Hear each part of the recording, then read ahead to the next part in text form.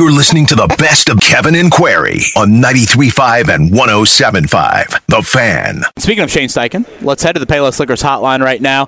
The first-year head coach of the Indianapolis Colts, our first time getting a chance to chat with them. He is Shane Steichen. Coach, congrats. Welcome to Indy, and appreciate the time for what is a very busy week for you. Yeah, I appreciate it. Appreciate you guys having me. Let's start with what a typical day looks like for you Combine week. I know you're finalizing your coaching staff. Walk us through yesterday for you here at the NFL Combine. Yeah, so yesterday we got a lot of formal interviews with, a lot of the players that are, at the Combine, different positions. We're going through those interview processes, interviewing those guys, and obviously they're quick interviews. You get 20 minutes with these guys in the room, and then you go for a couple hours there, and then obviously you got the workouts on the field and just studying those guys, watching their body movements, seeing how they run on the field.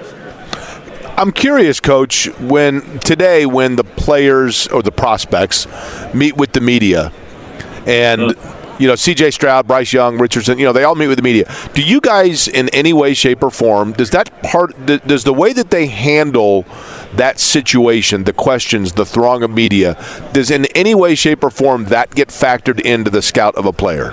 Yeah, I think so. I think you find out a lot about those guys. Any way you can evaluate them, obviously on the field is the biggest thing, as we know, but just how they carry themselves. I mean, especially, the top quarterbacks, when you become, a quarterback, get drafted early in the draft, it's a big responsibility, to lead the charge in any NFL organization. But yeah, how they handle themselves in front of the media, how they are outside the building, how they are inside the building with their players.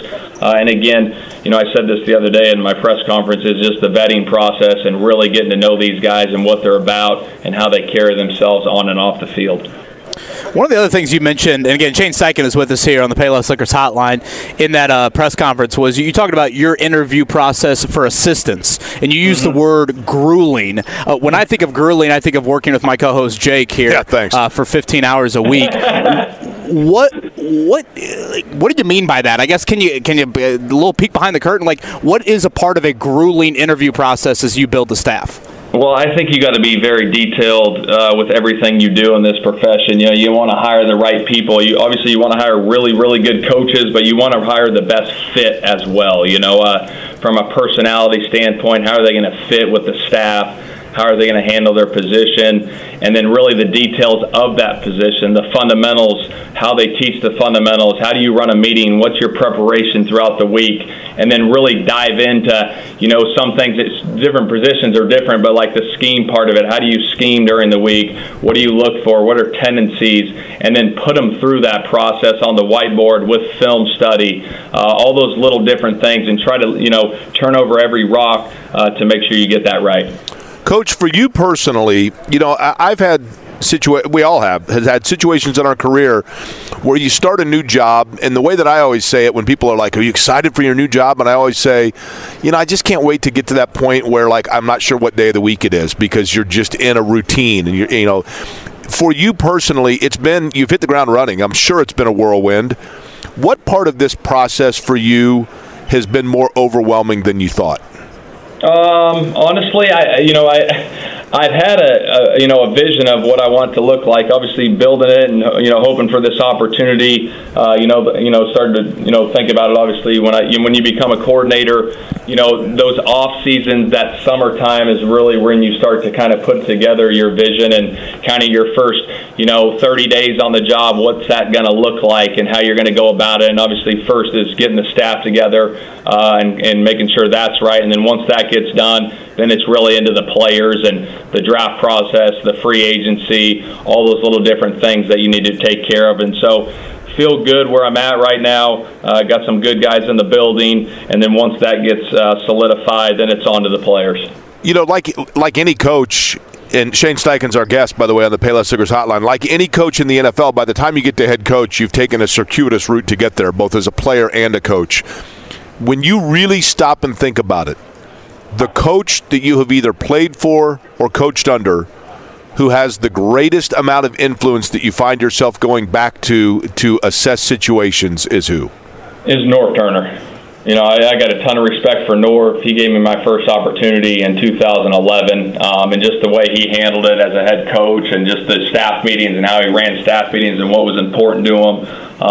And then also just his offensive philosophy and how he saw the game and went about it, being around him. Again, I was started off on defense.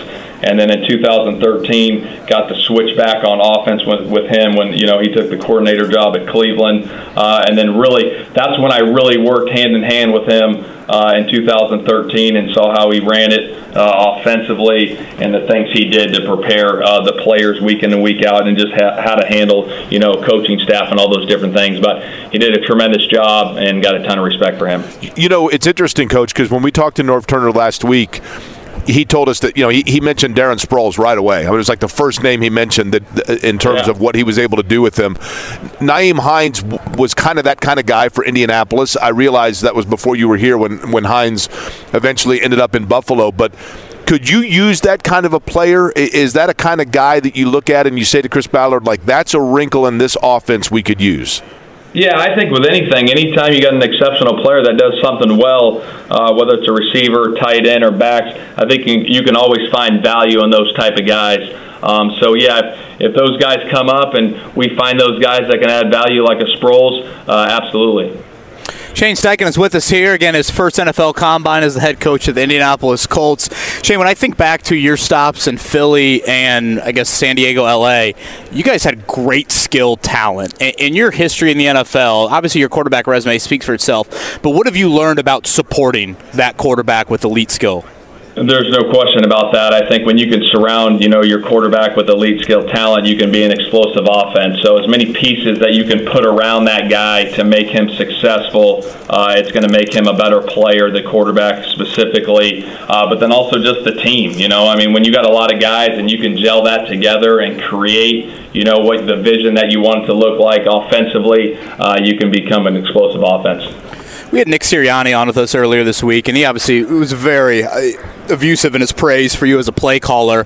Do you have any sort of concern about what game days are going to look like for you in calling the plays and managing everything that goes on outside of just the immense responsibilities that come with calling the plays? Yeah, I think that work has got to be done throughout the week, just especially situations that come up in the game so everyone's on the same page. I thought we did a heck of a job in Philly, having our meetings throughout the week. And then we had a big one on Friday after the players were gone and just went through all those situations, into half, into game, third down calls, fourth down calls. We went through all those things. And so I think if you have a detailed plan going into it, you're going to be prepared for those situations on Sunday. But you got to have a detailed plan, who's speaking, who's talking in certain situations. Is part of that plan someone in the booth that's telling you about challenges and time management? Yeah, again, that's all exactly. There's certain guys that have that responsibility, and we're going to work through all those things this off season and get it figured out exactly how we want to do it. What's the one thing that you look at, Coach? Because I'm assuming that you've had to do some run of the laundry list on the Colts organization or the roster. What's the one thing that you feel most needs a jolt from you? Again, I'm not going to get into really specifics. I just think, the vision that I have for this organization, take it day by day and grind it out. And I think, again, we got to be, the biggest thing for me is the consistency part of it. Here's what I believe in. Here's what we got to get done day in and day out. And I think if you have the vision of what you want it to look like and you do it the right way, I think you have a chance to be successful. That was a pretty good try from me, though, wasn't it? I mean, that was decent, wasn't it? That was solid. You tried. Yeah. he kind of Dikembe Mutombo'd you, I think. That's all we can do, right? We got to, that's all we can do. Hey, I'm curious, Coach. Shane Steichen is our guest. Throughout this process, there was, the interviewing. I mean, we know how long you were here. You were in the building. I mean, there were a lot of great candidates. What did you learn about either Jim Irsay or Chris Ballard or the Colts that was most of intrigue to you? I just think they're very passionate about the game and what they want to get done here, and that was very intriguing to me, just, their passion for the game and what they want to get done, and it kind of aligned with a lot of the things that I had a vision for this place. And when you got guys that are passionate about what they do, I think you got a chance to be successful. Just a couple more from us. Appreciate your time on this Friday morning, Shane. Again, Shane Steichen is with us here on the Payless Liquors hotline. You mentioned finalizing your coaching staff. Was Bubba Ventrone a guy that you wanted to bring back? Yeah, Bubba's a good coach. He had some opportunities out there, and he had a great opportunity with Cleveland. He got the assistant head coach job in special teams, and, I think he's going to do a hell of a job there. Were there any stipulations in terms of staff for you to take the job when you were in the discussions with them? From them? Yeah. No, obviously I got, as the head coach, I got to pick the staff, and, I had a ton of respect for a lot of guys that were in this building. When the quarterbacks, again, Shane Steichen's with us, when the quarterbacks get on the field tomorrow, is there a specific, will you want to be on the field watching them? Do you care that much about throwing in shorts and a T-shirt? What, I guess, are you looking for tomorrow afternoon when the quarterbacks throw? Really just their functional movements, their footwork, their fundamentals is a big thing. And, as many times as you can get eyes on these guys, not just quarterbacks, but all positions, just to see their functional movements and skills, it definitely helps the process. Because obviously when you go through this thing, you want to do as much as you can to see these guys in person, see the different movements, the different skills they have. But again, I said this the other day, it's, the quarterbacks sometimes, they're throwing to these guys that they've never thrown to. So, when they miss a throw here and there, that's not going to be a determining factor, routes on air. Guys are going to miss throws, but really just to see, the arm strength, the accuracy, the footwork, and just see their body movements. Coach, I think what we have talked about on this show, certainly I have, that impresses me about your resume is that you have worked with and really helped flourish quarterbacks of different styles. Do you, from a coaching standpoint, say to yourself, I want a quarterback, which is the bigger priority to you, I guess? Finding a quarterback that is coachable to the style that you would like to see them play, or being adaptable as a coach to coaching the style that they're most comfortable? I think it's the second one, being adaptable, because, all these guys are going to be able to do different things, from whether they're more of a scrambler type or they're more of a pocket passer. You got to look at all those different things and really the success, they've had. Are they winners? A lot of guys that I've been around were winners. They won football games. Jalen, Justin, Phillip were big-time winners. And just really the way they went about their process and getting prepared every week, and how much do they love the game. And that's part of the process that we go through when we're looking at all positions, because there's going to be a lot of talented guys, in this draft, whether it's quarterbacks, wide receivers, running backs, tight ends, DBs, linebackers, D-line, how much do they love it? Are they going to give it everything they got to be the best they can? And I think if you have an opportunity, some of these guys that play for 10-plus years, they all got one thing in common. They love the grind. They love being a part of the grind. And then I think that's what separates a lot of these good players from great players, is how they prepare week in and week out for games. Shane, last one from me. About a month ago on this show, myself, Jake, my co-host, and Mark, our producer, we did a snake draft to pick who we thought the new Colts head coach would be. I was fortunate enough to pick you. The bet was that Mark and Jake would owe me a six-pack of beer, or whoever won would get a six-pack of beer from the other two. Shows you the type of people I work with. We're a month into this. No six-packs of beer. Shane Steichen should pick the beer. Have shown up, and so I will ask you, Shane. Did you get it done already or no? There are no six-packs of beer on the desk of mine. So if you were the one heading into the liquor store near Eagle Creek or 56th Street, what would be the six-pack of beer of choice for Shane Steichen? I'm not a huge beer drinker, to be completely honest, but if I had to pick one, I'd pick a Corona. Nice. Nothing wrong with that, right? I had a couple last week in Florida. Corona probably more for the summertime, wintertime. I can't tell you. I know a lot of guys drink IPAs. I'm not a big beer drinker, though. I'm with you. IPA, though, in the summer it's like maple syrup, right? Would you go a glass of wine, or are you going a little liquor? What would be the drink of choice? For me, I'd sip on a thing of bourbon. Okay. Nice. Right. I like that. All right, I've got two other real quick questions for you, Coach. The first is this. The most crowded restaurant in Las Vegas, and every UNLV alum from the sports world is waiting to get a table. Larry Johnson, Randall Cunningham, Ickey Woods, and Jerry Tarkanian are waiting outside. Which one gets the table? Gosh, you know what? That's a hard question for me, because I haven't been there in a long time, and there's so many good restaurants there. I really don't have a great answer for you. I'm Spread them all out, right? Because I think there's a lot of good ones. Okay, last one is this. The movie Shane is my dad's all-time favorite movie with Alan Ladd, the old Western. Please tell me you've at least seen it once. And you know what? I'm not going to lie either. Have not seen that. Are you familiar with it? Nope. Wow, there you go. There's your homework assignment. That's the first film you've got to watch. You don't have any other film to watch. What's your favorite movie? That's a great question. Shawshank is really high on the list, man. Really high. Great movie. Great movie. One. There's a good one called Grand Canyon that I'm the only person that saw, but that's also – I like to say that's my favorite because then I sound smart. There you go. I love it. What about you? What's your favorite movie? Gosh, there's a lot. I don't know. I don't have a favorite one, to be completely honest either. There's 3 answers I haven't given you in a row. Well, all ball, right? Isn't that how Chris Fowler described Shane Steichen earlier? You want to talk some more football? I'll give you some answers there. It is direct. It is football 24/7, 365. Shane, congrats. What an awesome opportunity. I can imagine what the last few weeks have been like for you, especially this week with your first combine. So appreciate you making time for us on this Friday morning and look forward to future conversations. Of course. Appreciate you guys having me. Live here at the NFL Combine, we are rounding out the week. Shane Steichen just joined us. That'll be up on the podcast afterwards.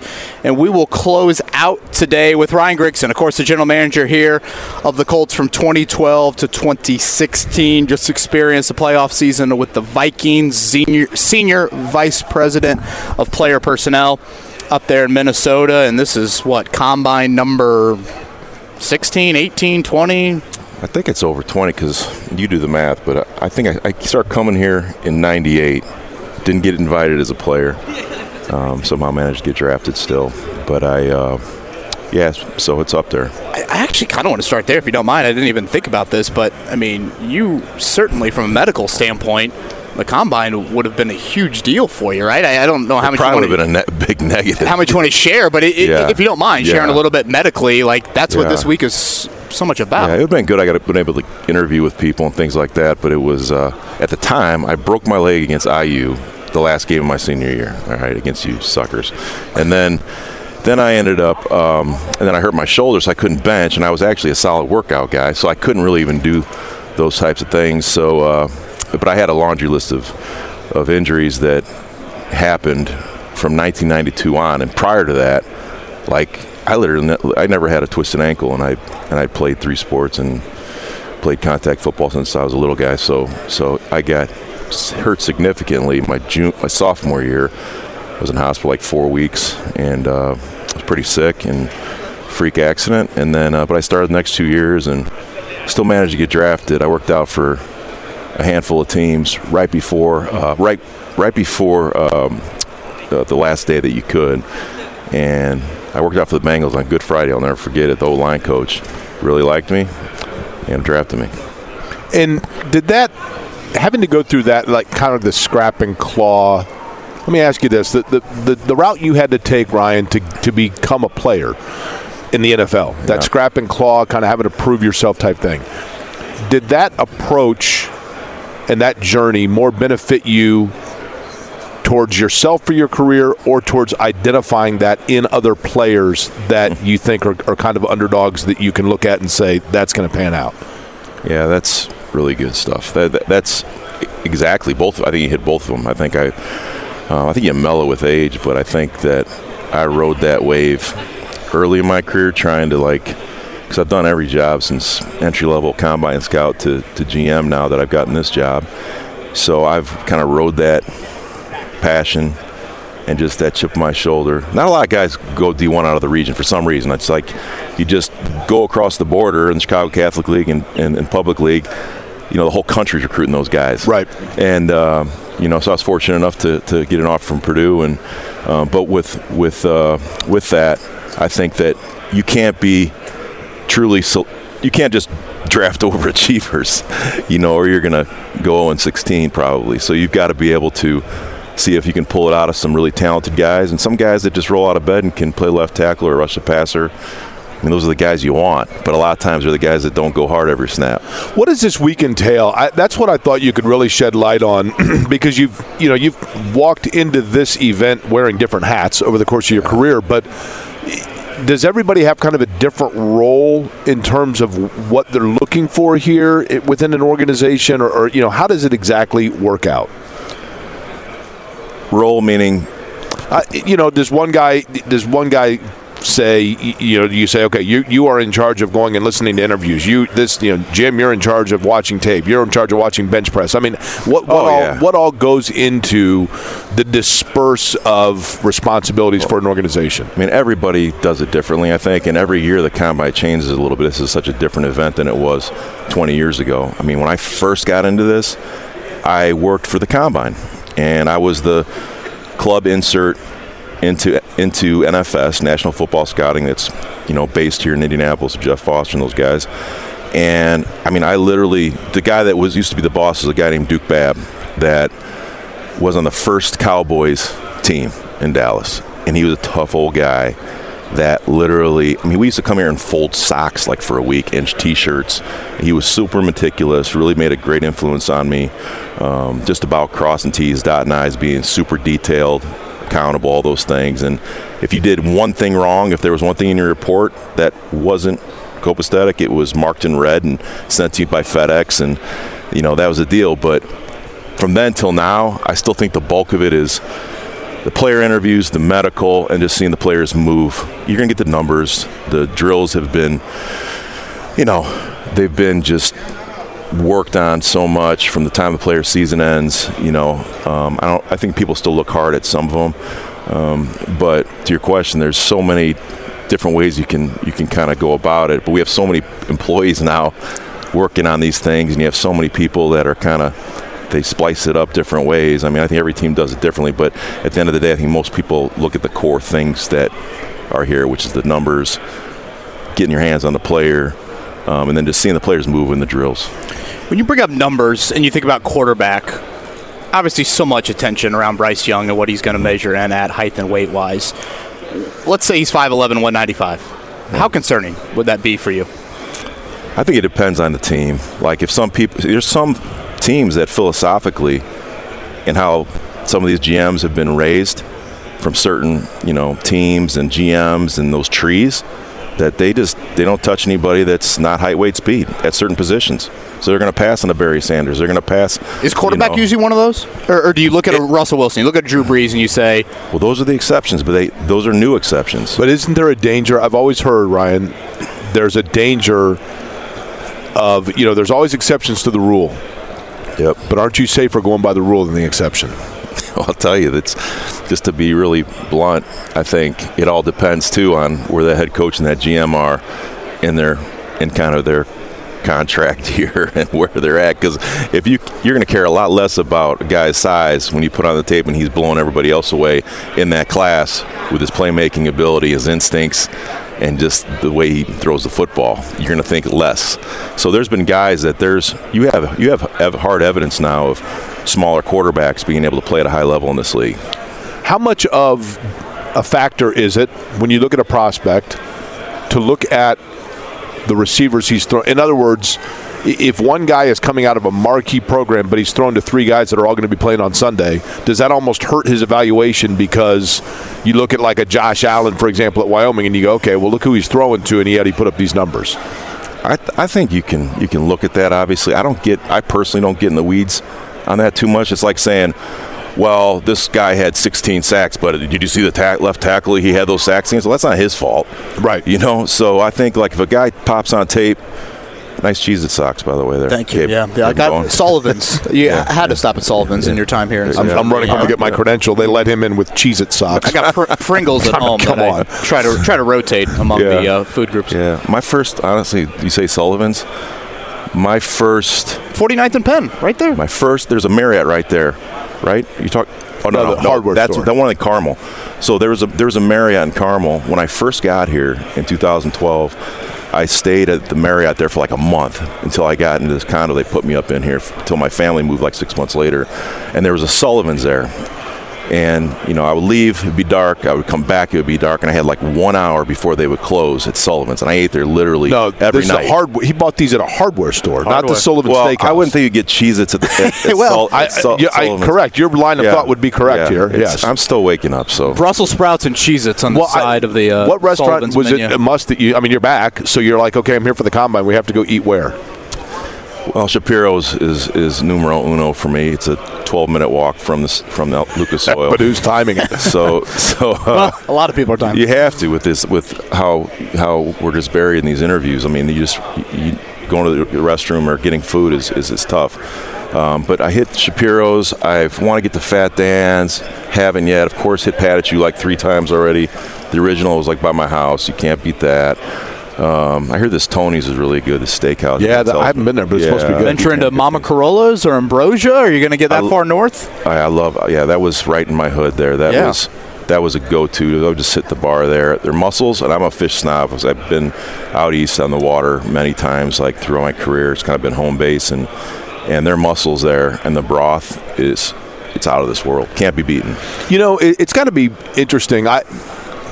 For you, I just saw actually yesterday the Vikings, they did like the player survey, and the Vikings got like straight A's in terms of like great organizations to be with. So you're in a good place. You're in a good home, obviously, with a good franchise.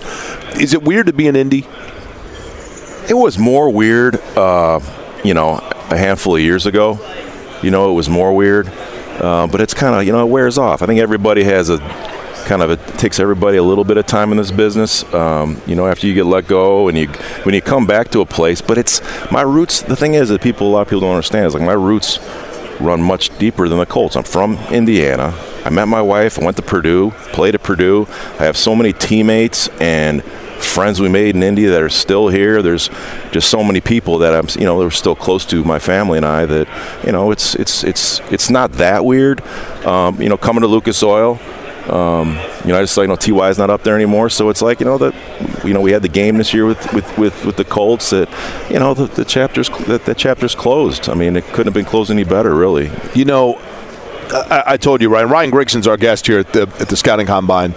We told the story 20 times this morning about my nightmare this morning as I got here and realized I grabbed the wrong credential. And they were not going to let me in at all in any way, shape, or form. I had to drive. Bad morning. It was awful. Okay, so I'm running to my car. It was a nightmare. Is that kind of what the nightmare was when you were down like 57-0 to the Colts this year?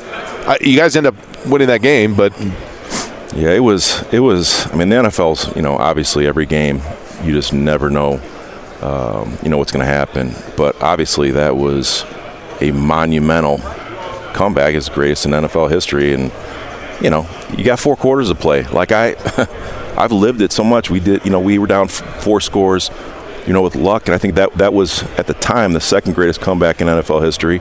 So it's pretty cool that I've been part of both those things, and it's also taught me to. That's why most GMs like that. You don't ever send them a text until it's 0-0-0 on the clock. You just don't, because you've lived through too many times of either being on the right side or wrong side of that fence. If you can't jump the gun, there's just the crazy things happen in this league, and that game was incredible. It was really incredible. Was that for you? Was that maybe the sign or the moment where you realized that page had been turned? Because maybe emotionally it wasn't what it would have been 3 years ago or 5 years ago. I mean, I would be a fool if it didn't, because if I'm being real, I mean, I'm a competitor.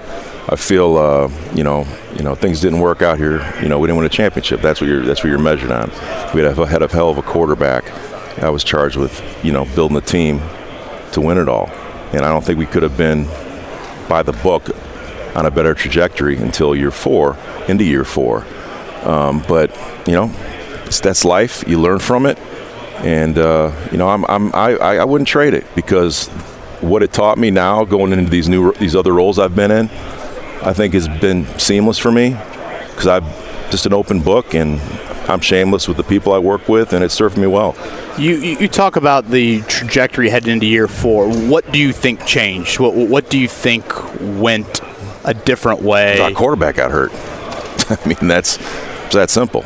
I also think it's, without getting too far back into this deal, I think, when I think Hasselbeck was 40 at the time, and I mean, that guy couldn't have done a better job. I mean, he darn near took us into the playoffs and won a good number of games for us in Andrew's stead, and he won those 16 straight division wins. That's the only ball I care about that I have from my time here, or any of the stuff I had gotten.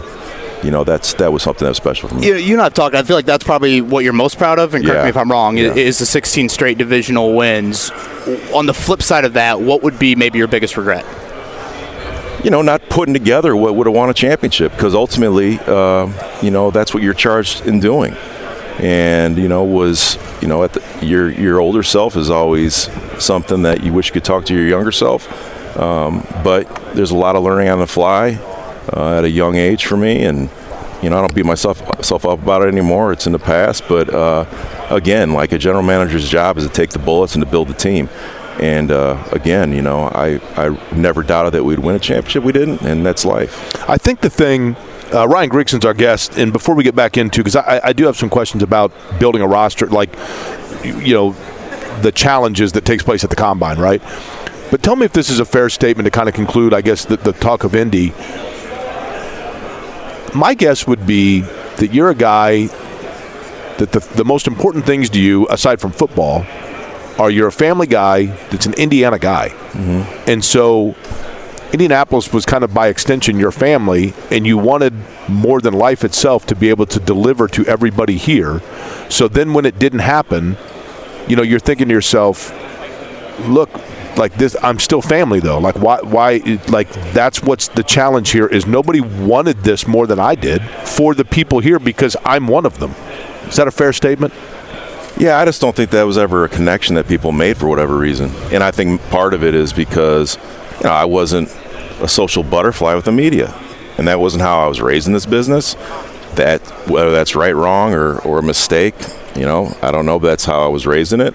And my focus, and I'll never back off it, was about winning football games, doing whatever it took. That was my mindset, and I just really didn't veer off that. Whether it was, in hindsight, should I have talked to my agent and said, okay, on Tuesday, take an hour to talk to so-and-so, so-and-so, and so-and-so. I just had ants in my pants. I couldn't. It was hard for me to kind of like stop and do those types of things. What's the hardest thing about just like at the Combine? What's the hardest thing to determine of a prospect? Like when guys are here and they're watching, you talk about watching film and watching the drills. What's the hardest thing to really nail down about a player? If he's BSing you or not, I guess. I mean, I was walking through the the walkway here from the JW, and I bumped into an old GM, asked him what he was doing now, and he's training these players and getting them ready for interviews now. So he's on the flip side of it, and he's like, hey, he talked to another GM and was like, I know you talked to this guy. I could tell you talked to this guy, and it's just it's kind of funny, but I feel, and I told him, I said, you know what, I think, because I just circled names. I keep it kind of simple. I just circled names, like when I watch film, guys that pop. Like, don't overthink it. Like if a guy comes in the room, has a presence, announces his name, shakes your hand, and looks you in the eye, and everybody feels that, that's easy. That guy, it's like when you throw on a film of a quarterback that's innately accurate, that's no matter what platform he's on, he's delivering the ball in a place that could be caught. Like, don't overthink it. And I feel like it's the same way when someone comes into the room. Don't start splitting hairs. If you really think a guy is you're feeling it, and it's emanating from the type of person he is, and it lines up with all the things your scouts said, then circle that guy and let him be a hard target. Did you ever have a guy that popped off on tape because you were watching for somebody else? Hey, I'm going to watch the film on X team because I want to see this player, and then you're like, whoa, wait a minute. This other guy's jumping out at me. All the time. There was a corner I was watching the other day when I was doing a receiver, and I was like, and I just wrote at the top of my paper, like, all right, number 2, is he coming out? Just because, the corners I looked at this year, like, I like a good number of them, but this guy was really, his tempo, his physicality, and just the things I kept seeing in my periphery that I wasn't even trying to look at. Those are the guys you want to really asterisk and kind of make sure you make a notation and get back to them, because if you're trying to focus on somebody else, like you said, and this guy keeps getting in your grill, then you gotta take note of that. What position's deepest in this draft, do you think? I think there's not a lot of premier linemen like that. You're like, okay, this guy's a top 5 guy or a top 10 guy, but I think there's a lot of really good linemen in this draft. Both sides of the ball? I think offensive line. And now, the thing is on the defensive side of the ball now, things are so multiple now. It's like, what do we call this guy? Is he a D-end? Is he a 3-4 outside linebacker? Is he a hybrid guy? Is he a nickel rusher? You just say edge for everything. That's what I do. Well, that's what's happening. Any guy's an edge. That's what's happening. And we went to it from a 4-3 to a 3-4 in Minnesota, and it was kind of like when I got here, it was a 4-3 for so long. Like the scouts were like, wait a second, these guys linebackers are on the line of scrimmage and they're standing up and rushing the passer, like, you know what I mean? So right. There's definitely a transition with all that stuff. We probably should ask you this before the interview, but you got 5 minutes? Yeah. Okay. We got to take a break. I do want to get your thoughts a little bit more on this quarterback class when we come back. Ryan Grigson with us here live at the Combine, former Colts general manager, currently with the Vikings. He's going to close out the show with us next. All right, one final time here. Back at the NFL Combine. Kevin Bowe and Jake Query. Jake out of jail after not having his credential to start this Friday morning. That's good. Ryan Grigson saving us here to close things out. Ryan, I asked you a little bit earlier about Bryce Young. I give you 3 quarterback traits. What are the 3 most important? You got to be a leader, obviously. I mean, the great ones can put their team on their back. I think the way the league is set up now, you can say, well, if we have a solid guy and we build something close to the 85 Bears defense, and maybe we have a chance. But I think in this day and age, I think that you need to have somebody that can really just put you on his back. And I think accuracy and the ability to make plays under duress is kind of the really rounds it out.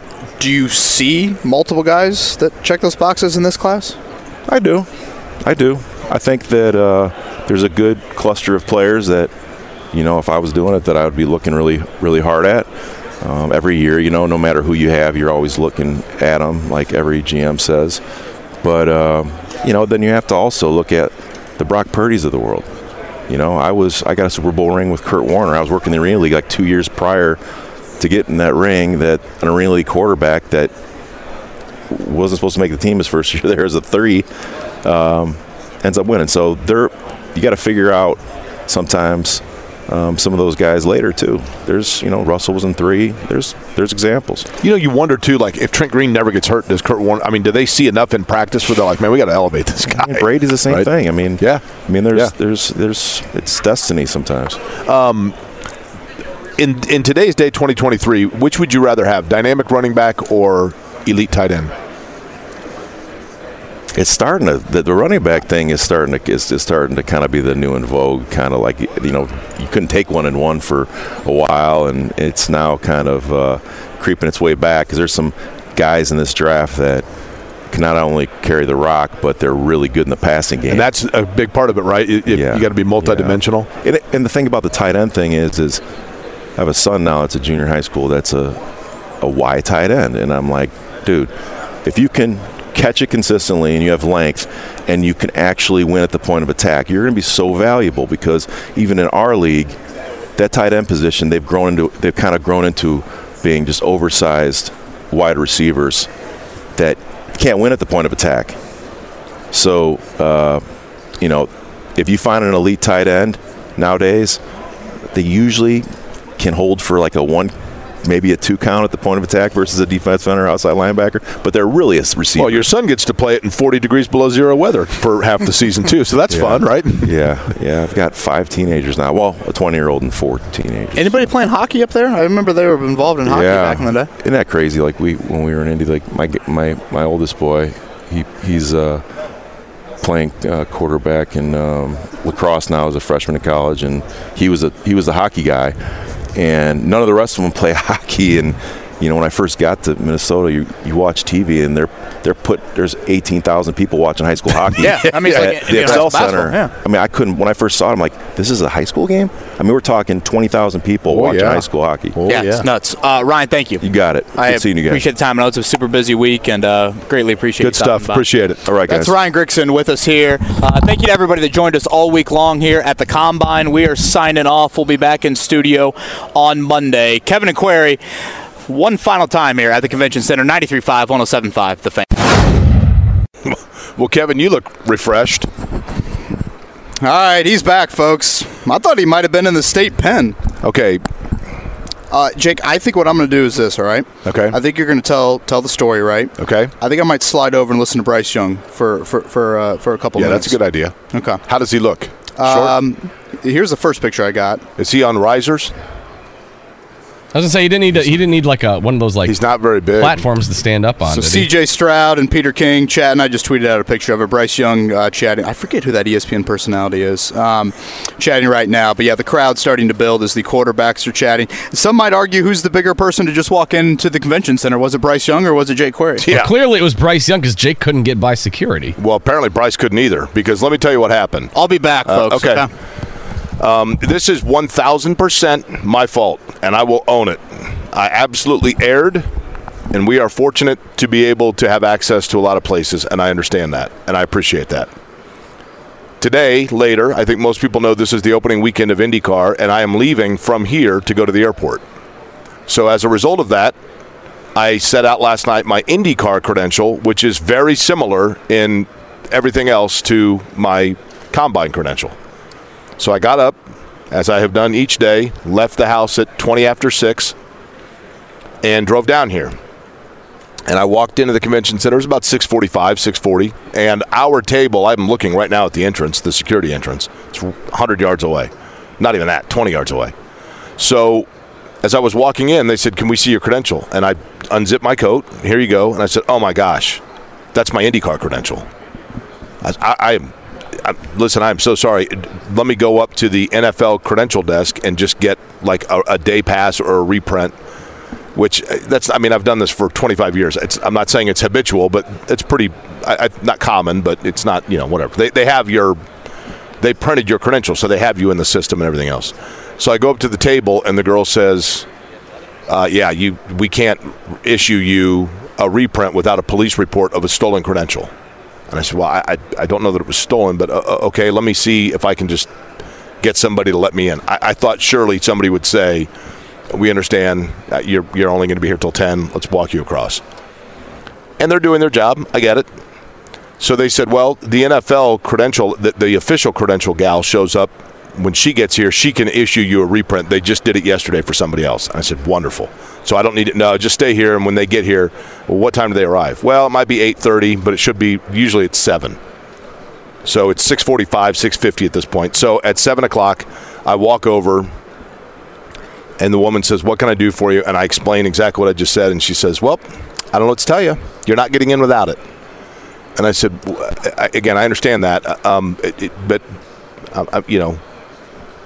is there any way you can just look me up and verify that? I'm only going to be here for a couple hours. You cannot get a reissue without a police report being filed for a stolen credential. And I said, okay, then let me go ahead and file one of those out so we can get that process going here. And I can get in there. No, I'm sorry. You've already admitted that it's probably not stolen and you simply left it. So therefore, I'm not going to allow you to file a police report as a stolen credential. You need to go home and get it. Okay. And at this point, a very nice guy walked up with a big coffee and was like, Jake Query, I'm getting ready to listen to you on the radio. And I said, well, actually, you're not. You're going to listen to Kevin. So 100% my fault. I apologize, Kevin, for leaving you hanging out there. Yeah, I think sometimes we live in a world where a little bit of common sense can turn a 1-hour dilemma into a 3.5-minute dilemma, but the 1-hour dilemma is on me. So there you go. I was stunned. I got nervous. I said to this to lead off the show. Anytime one of us calls each other before 7 a.m., it's not good news. Correct. And usually it's only happened twice, and it was me both times. But won't you agree? I'm not asking to throw you under the bus here to have my back. What were the Cliff Notes version? But But when I texted you and said, hey, can you step out and just verify, weren't you kind of expecting that they'd say, like, oh, we get, especially once I showed them video of me doing a video, which, by the way, is going to be on the website. I did a video tour yesterday of me wearing my badge, walking around all of the restricted areas of the combine to verify. And keep in mind, they printed they have it right in front. They're looking on the computer screen of my original credential with my photo. But anyway, I get it. I mean, the rules are in place for a reason. It's very restrictive. By the way, you can still get your tickets free for the Combine if you'd like. I believe the website might still have you can watch the quarterbacks tomorrow throw. We got Rake on the line, you said, Mark? Yep, he got to listen to that whole story, so I'm sure he's all up to date now. Greg, I want you to grade me. Greg Rakestraw has walked through a gabillion places where he needs a credential. 1,000 credentials in his life. A to F, how like egregious is my act? A to F on that. I mean, it'd be somewhere in the middle. Would you like me to tell you my story, how I talked my way into a Final Four without a credential?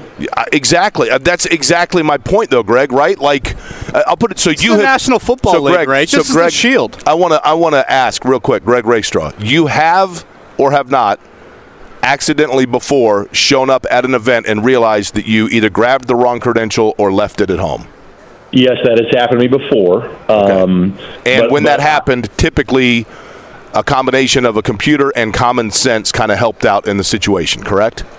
And also knowing the head of security doesn't hurt in that situation either. So I'm not sure if I had my credential. This was for the Final Four in 2006. You know, the great story of George Mason making the Final Four in Indianapolis.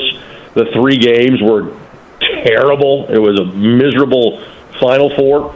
But I was pickpocketed on my way to the RCA Dome. Like, looking back, I know exactly when it happened, and like somebody slow walked in front of me, and then somebody behind me lifted my wallet. And from like that point forward, for the last 17 years, I've never had a wallet in my back pocket. It's always been on my hip pocket or my front pockets for that exact reason. So I walked in and said, listen, here's what just happened to me. I'm sure I had to show some form of ID because at that point in time the credentials weren't picture credentials. I said, here's what happened. So the boss basically went, or the person that was letting people through the convention center at the time, went and got their boss. Turns out I went to college with the boss. He recognized me. I walked in. 2 people that night got into the RCA Dome without, from a media standpoint, without photo ID. I was one. Billy Packer was the other. Yeah, I mean, and Greg. Jake dropped the "Do you know me?" And I would never do that. I would never, ever, ever do that. Jake did that on Days and Ends and Y. So I would never, ever, as I've always said, if you have to tell them who you are not. I would never do that. But again, the thing that's frustrating is, and we'll move on, but you know, they issue the credentials, so she's looking right at the photo credential on her laptop of me. Thus, she knows that I am credentialed. But without the police report, I mean, come on, a police report. Anyway, congratulations, though, to your high school, Greg. Thank you. Appreciate that. That was a lot of fun and thankfully relatively easy on the broadcaster since Lanesville trailed for 0 seconds of that game. Wow. So you knew from the get. So then the celebration was subdued, right? You know, it was funny because they basically held the ball for like the last minute 15. And it was I think the smallest lead was 11 in the second half. So you know, I didn't have to like sweat this out in terms of watching the game unfold. Again, Greg Rakestraw is with us, ISC Sports Network. We're getting the sectional weather, Rake. It's rain here. Yeah, no doubt. In central Indiana. It sounds like some snow potentially up in the northern part of the state. Let's say I run into somebody here at the Combine and they're like, oh, I am so tired of going out until 2 a.m. and, you know, schmoozing and drinking and all this. I want to experience Indiana high school basketball. Give me the best location for 2 quality semifinal games tonight. Let's start there. Come on down to Warren Central, buddy. Go see your alma mater play. In the Sagarin ratings, let's see here. Cathedral, LN, Attucks, and Warren are 3, 6, 8, and 26. So 3 top 10 teams, basically 4 top 25 teams. You've got the 2 teams that played in the city championship. You've got the runner-up as far as the county championship, is concerned, and Warren is playing their best basketball of the season, and they have won 5 consecutive games. And I guarantee you it is going to be packed. I was there on Tuesday. It was about 3/4 full for one game. It went to overtime, buzzer beater. It was loud. That sectional never disappoints. Come on out to the east side. If you can't make it, you can watch it on MyIndyTV and IHSAATV.org. I love that venue. That's where we had sectional senior year. Certainly a loaded sectional. Okay, how about on the flip side? Maybe not the best pair of semifinal games on Friday night, but if somebody here at the Combine was like, I want to go get a taste of what Indiana high school basketball is all about, maybe kind of an off-the-radar, great gym, great atmosphere location here to hit up on Friday. If you want the small school experience, if you feel like making the drive to Delphi, Delphi's playing, Carroll is playing, Clinton Prairie is playing. They knocked off Central Catholic on Tuesday, which is a big deal. If you really feel like making the drive, go down towards the Jack Butcher Arena and Lagodi, because you've got Orleans, Lagodi, Bar Reeve that are all still playing. Bar Reeve is not as good as they have been, but they're always going to have a great crowd. Orleans and Lagodi will absolutely pack that place.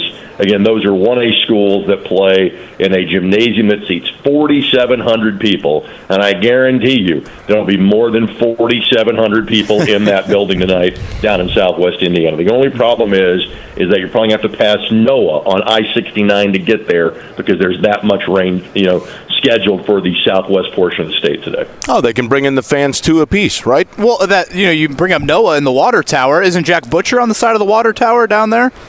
Jack Butcher is on the side of the water tower, and I'm not sure if they have altered it, because he is no longer Indiana's winningest coach, but he is the only coach to have won 800 games at a single school. That doesn't fit as well on the water tower, but yes, they can use that as the North Star to help find the Jack Butcher Arena.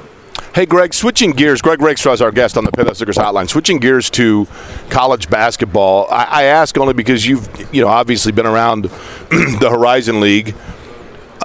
Antoine Davis falls 3 points short of Pete Maravich's record, but even though they are sub 500, that means that Detroit Mercy is not eligible for the postseason in terms of the NIT or the NCAA, but they can pay their way into the CBI or one of the other tournaments. Do you think they'll do that? I think they will, to give him a shot to break that record. Well, he'd break it, right? I mean, he only needs 3. Correct. Detroit Mercy is not a school that is flush with cash. I'm not sure that any of the Horizon League institutions are at this point. But yes, because he is so close, it would not surprise. And frankly, I would think to garner attention for that tournament, the organizers of the CBI would say, let's find a way to get you guys in. So I would not be surprised if Detroit Mercy is playing a postseason game a couple of weeks from now. Rick, I want to go back to high school just for a second here. Is Marcus Burton from Penn, who is currently, I think, still committed to Notre Dame, shockingly, is he still the favorite for Mr. Basketball as we enter the tournament? I think he has to be. The highest-rated recruit is Xavier Booker, and, once you have kind of the postseason run that he and Cathedral had last year, you have the off-season of interest from a national recruiting standpoint. He was the favorite going in. He's had a solid year. He's not had a spectacular year. Burton is leading the state in scoring. He only got over 30 points a game. Penn's one loss has been to Ben Davis back at the Hall of Fame Classic on December the 30th. I think without doubt, Marcus Burton is Indiana's Mr. Basketball. Really? It's interesting because I think there is so much. How much do you think he could fill it up? And I'm not disputing his greatness at all, but how much does just preseason name recognition come into play, Greg? It comes into play a lot. Again, Booker's averages, and I've got them in my notes off the top of my head, he's averaging like 15 and 10. It's solid. If you ask who's the best NBA prospect of this group, it's him, and it's not close. But Xavier's numbers have not been, frankly, as good as they were at the end of last year. And so because Burton has led Penn to so many wins, because his numbers have been so big, and I do think that at minimum they'll make it to, say, the semi-state round, and it would not surprise me if they're the northern representative in the state championship game. I think if there's even a small doubt, which I don't think there is, there's a small doubt, he makes the Gainbridge Fieldhouse, the award is his. Preseason rankings mean a lot. But again, I think the superlative numbers he has put up, I think he's won the award. Rake, last one from me, and I'm looking forward, honestly, to talking with Jake about this. I think it is such an incredible accomplishment what Purdue just did. I mean, the fact that they go 7-3 away from home in the Big Ten. This is a team that lost the 5th overall pick, a first-team All-Big Ten guy in Travion Williams, Stefanovic, and their starting point guard who started a ton of games. They are going to win the Big Ten potentially by 3 games. Teams do not win the Big Ten by 3 games. I get that what happens in mid-March and beyond is going to be how the season will largely be remembered. But, I mean, shouldn't Purdue fans soak up what their team just did in this 20-game Big Ten regular season? Yes, they should, but I also understand the phrase of recency bias, and you've not been playing well down the stretch, and your chief rival just beat you twice. So I get it. And let's face it, okay, the MO for Purdue fans is, when's the next bad thing going to happen? And to some degree, they're kind of watching it unfold now. And even last night, because it's not the vintage Wisconsin team, it's like, oh, hey, it's great that we won, but still wasn't exactly Purdue's best performance in terms of winning that game. So you are right. Purdue fans should be celebrating the fact they have won the Big Ten outright. Purdue has still had a season that has been better than probably anybody thought it was going to be going in. When you've been so good in November, December, January, and February was kind of blah for you, it's hard to get what's been happening the last 2 or 3 weeks immediately out of your mind. And, I also felt like, Greg, last night in particular, I think there is a growing sentiment, and you tell me if you agree or disagree with it, that as we move further into March and Purdue anticipates going deeper, that's going to call on more critical late minutes for Brandon Newman and to kind of get him more involved than perhaps he was in the first half of the year. You agree with that? I believe he is their second best X factor. And let me explain. Zach Edey is such, and I hate this phrase, but it's applicable here. He's such a unicorn, okay? He is one of one in college basketball in terms of being able to get you a bucket. You still have to have a guy that can create and get a shot for himself in a late shot clock scenario. That is why the thought was with Jaden Ivey, you've got that guy on your roster last year, you can make a deep run. Didn't work out past the Sweet 16. Is Brandon Newman Jaden Ivey? No. Is he the closest that Purdue has to Jaden Ivey on their roster? Yes. He's got to be getting minutes and have a chance to have the ball in his hands and create something when necessary for this team to meet. He's got to make a couple of big plays in the month of March if this team does something better than they have been, which is reach the Sweet 16 round of the NCAA tournament. Rake, you said Warren Central tonight. Is that right? Warren Central tonight and tomorrow night, and then Southport for me next Saturday. But to me, the Friday night of the sectional is the best night of high school basketball in the state of Indiana. I think I'm going to have 2 great games tonight, and I cannot wait. And bring your credential. Thankfully, I think Rake they actually Rake's Billy Packer. He's got enough clout on Tuesday. So, well, it doesn't do you any good down here. I can tell you that much. Rake, I know it's one of your Jake. I know it's a lot of people's favorite night of the year around the state, so enjoy that scene at Warren Central, and appreciate the time, Rake. By the way, Jake, because we'll have a production meeting here on the air. Travel plans for you Sunday, all good for your normal record time at the ISC Sports Network on Monday morning? We will be running A-OK. I am back by 8 o'clock on Sunday night, Greg. Oh, that's easy. Okay, just don't forget your credential. That's exactly right. It's right here. That's what I tried to use my IndyCar credential to get into the combine today. It didn't work. What a shocker. Don't take it off in the rest Appreciate of the it, Greg. We'll see you on Monday. Keep it on your person. You guys enjoy the rest of your day.